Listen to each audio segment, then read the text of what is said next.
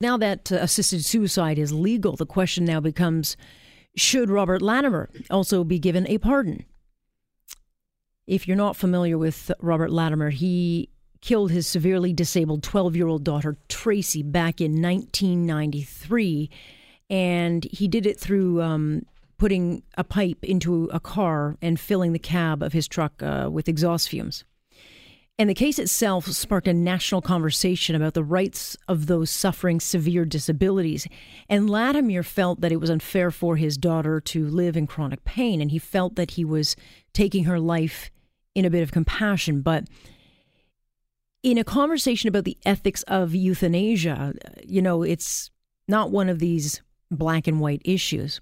So he's been tried twice for the murder. He was convicted of second-degree murder and then granted full parole back in 2010. But now he is asking for a pardon, saying and arguing that he is the victim of miscarriage of justice. So he will be asking the Minister of Justice to pardon him. Let's bring Lorne Honickman into this conversation to see where he stands. Hey, Lorne.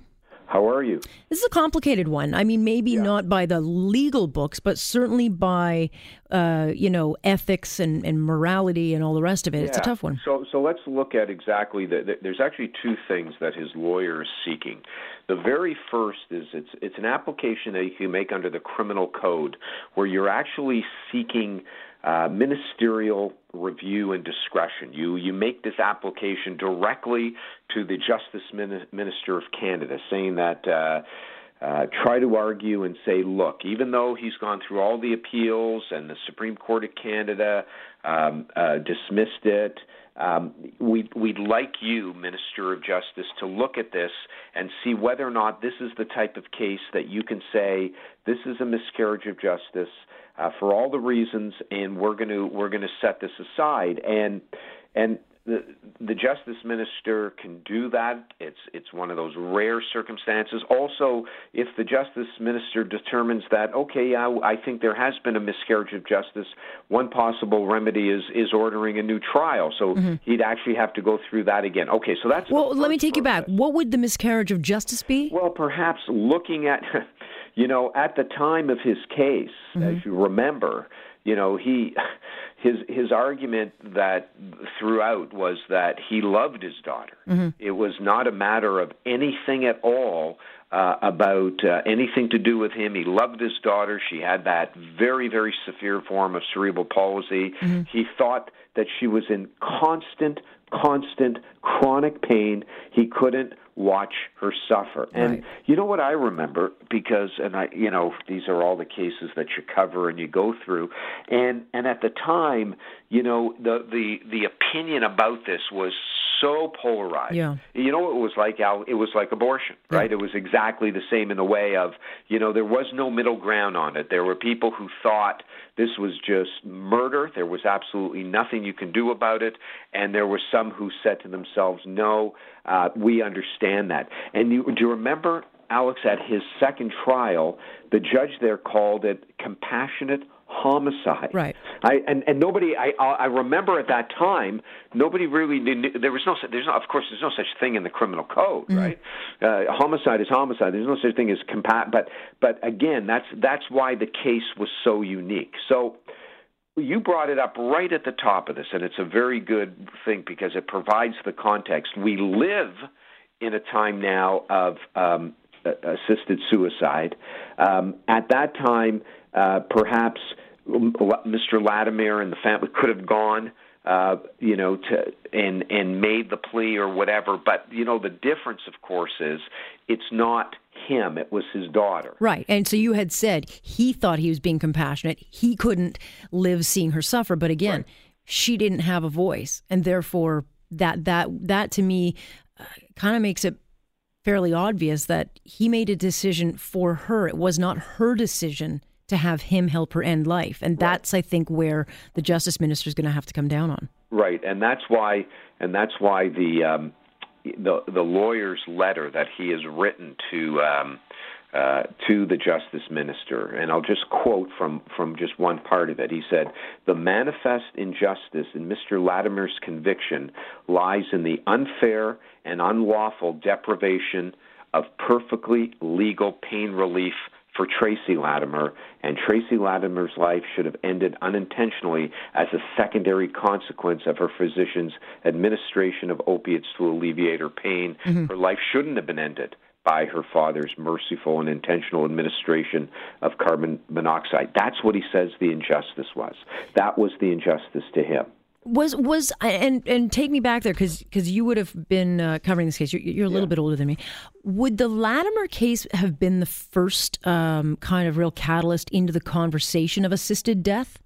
Yeah, well, no. There was another important case. Remember the Sue Rodriguez case? Yes. In the States. So that went to the Supreme Court before in Vancouver. Now, it was interesting. It was in around the same time. Right. He killed his daughter in 1993.